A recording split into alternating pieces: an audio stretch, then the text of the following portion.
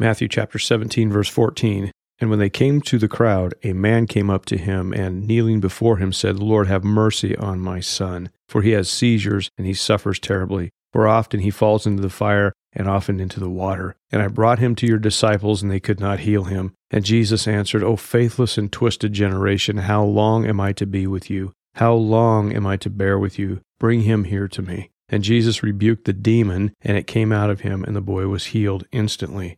Then the disciples came to Jesus privately and said, Why could we not cast it out? He said to them, Because of your little faith. For truly I say to you, if you have faith like a grain of mustard seed, you will say to this mountain, Move from here to there, and it will move, and nothing will be impossible for you.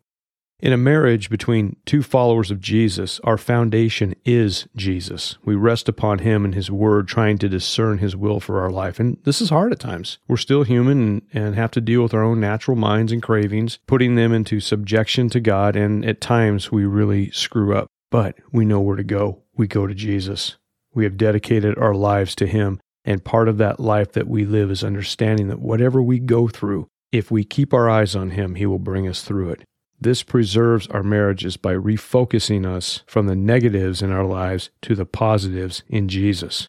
We are winding down until that day we enter into eternity. And most people I know who keep striving to follow Jesus have decent marriages if both are doing so. But that's not the case with many people, and many people in churches. Some of them lack a basic understanding of salvation by grace through faith. They get into this legalism or conforming to all these unnecessary rules like the leaders in Jesus' day imposed upon the people, not understanding what it means to actually be born again, a child of God through faith in Jesus, the new creation that has come about. And this puts them really in the same category as unbelievers. And there are unbelievers that have strong marriages, usually because they operate under the same principles of self-sacrifice, love, commitment, respect, etc. The main advantage of the couple who are both believers isn't that they're better people, rather they have the Holy Spirit within them guiding them through life and giving them strength. Think about a professional football game where the coach has a headset and can communicate with others that have a different vantage point. They can see things the coach can't. This is really helpful for the coach to have those extra set of eyes.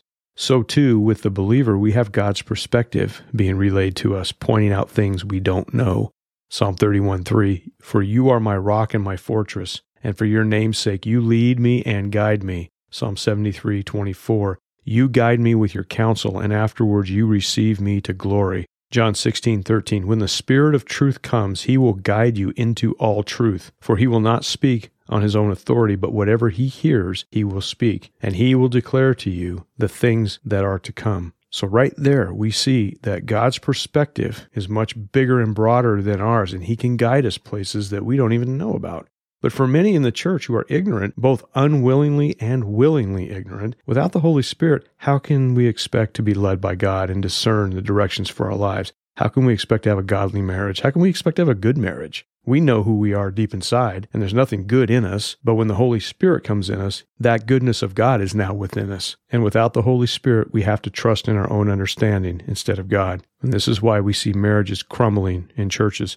So what happens when a believer's marriage explodes? Where do we go and what do we do? I believe a great place to start is to ask the question, do I want to work this out or do I want out? Because the solutions may be different. And lying about it isn't going to make it any better. There are logical reasons why a person may want out of a marriage, and divorce may seem to be a better solution on the surface. However, believers are bound to Christ and doing the will of God. So the real question is, in the situation, what does God want? And this is where you will see a believer's true colors. If they are seeking the will of God, then they're on the right track. If they're running from God, they are not. And now they're off wandering someplace, and the devil is all over them trying to get them to go against the will of God, and it's working.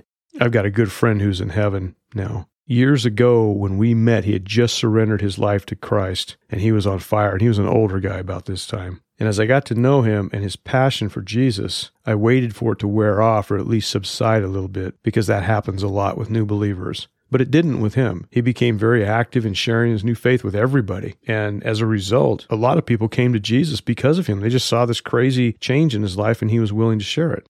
And he still loved his old crowd dearly, and he shared with all of them. And he and I began to serve in ministry together, and the Lord blessed it, and it was really cool. Then he told me that his wife wanted a divorce, and I had not met his wife. she had not come to the Lord. While everyone else loved the new life in my friend, his wife didn't, and she wanted nothing to do with Jesus. And prior to him surrendering to Jesus, he was not a good husband by his own admission. And he sought the Lord, got people praying for him and his wife, but to no avail. She insisted, and they eventually divorced, and it turned ugly. However, my friend stayed focused on Jesus, made it through the divorce, and as far as I could tell, he was doing what God would have him doing. He stayed on track, ministering for Jesus until he died. 1 Corinthians 7:12, to the rest I say, I, not the Lord, that if any brother has a wife who is an unbeliever, and she consents to live with him, he should not divorce her.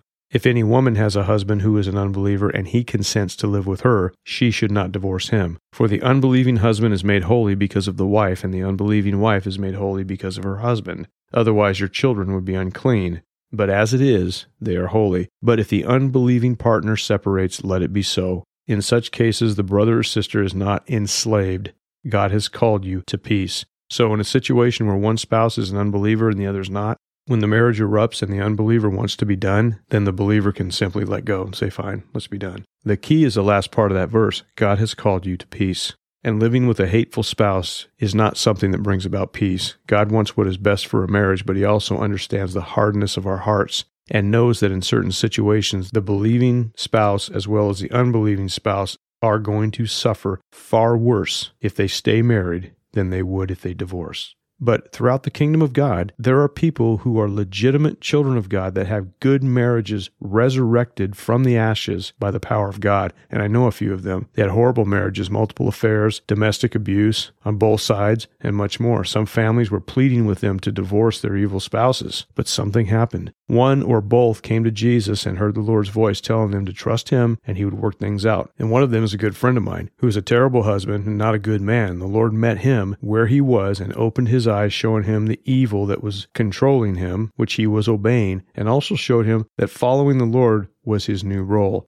And he stepped out in faith. God did the work in his life. He began calling his wife, who was not living with him, and telling her what happened. At the same time, the Lord was working on her heart, and what transpired was an absolute miracle. Their marriage revived, and now years later, they are still in love and serving the Lord. So what's the secret? They both had a heart to listen to Jesus and trust him. And it took a while, but they are now solid in their marriage and in the Lord because they learned how to trust him, not just in their marriage, but in everything. Luke 18:27, but he said, what is impossible with man is possible with God. Their decision was not to become church people, rather to commit their life to Jesus. And in doing so, they committed their lives to one another. And there was a complete reversal of their direction. And that's what repentance is, turning a 180 and walking in the other direction. They did it, and it worked, just like the scriptures say. Peter preached a powerful message to those in Jerusalem who had gathered for the Feast of Pentecost, which they did every year. God had just healed a lame man through Peter in the presence of many who were there, and they were amazed. And Peter, using their amazement as an opportunity to share the truth of Jesus, commands them to, in Acts 3:19, repent therefore and turn back that your sins may be blotted out, that times of refreshing may come from the presence of the Lord, and that he may send the Christ appointed for you, Jesus. Notice the progression. Repent first. Stop, reflect, realize the current path is wrong, turn and walk in the other direction. The result? Their sins will be blotted out. They're forgiven. We need to remember many of the problems in marriage have some degree of sin intertwined. Therefore, getting rid of the sin is like getting rid of the cancer in a sick body. The body and the marriage, they become healthy again when the sin or the cancer is taken out. If a couple's marriage problems seem hopeless, but they want it to work, this is the first thing that must happen. Get rid of the sin in our own hearts first. And once this happens, what does Peter say then happens? Times of refreshing may come from the presence of the Lord, and that he may send Christ appointed for you. Jesus was appointed to mankind to save us. And he said in John 12:47, if anyone hears my words and does not keep them, I do not judge him, for I did not come to judge the world, but to save the world. Jesus is not interested in judging people, rather saving us from the eternal separation from God, as well as delivering us from our own selfishness which is toxic in a marriage. And that's the leading cause of all kinds of problems, being selfish. So the answer to recovering from a marriage that's going down in flames is to first deal with the sin in our own hearts, getting that relationship right with God first, then denying ourselves, taking up our cross, and following Him. If we do that, we are now under His care and guidance. If the other spouse does the same thing, then that marriage is now in the hands of Jesus, and He will begin to carve the path for new life. And to the marriage where one person gets saved and the other wants nothing to do with it, then that person that gets saved, seek the Lord and fight for your marriage and be led by the Spirit. And then let God make the call. It's a whole lot better that way. Thank you.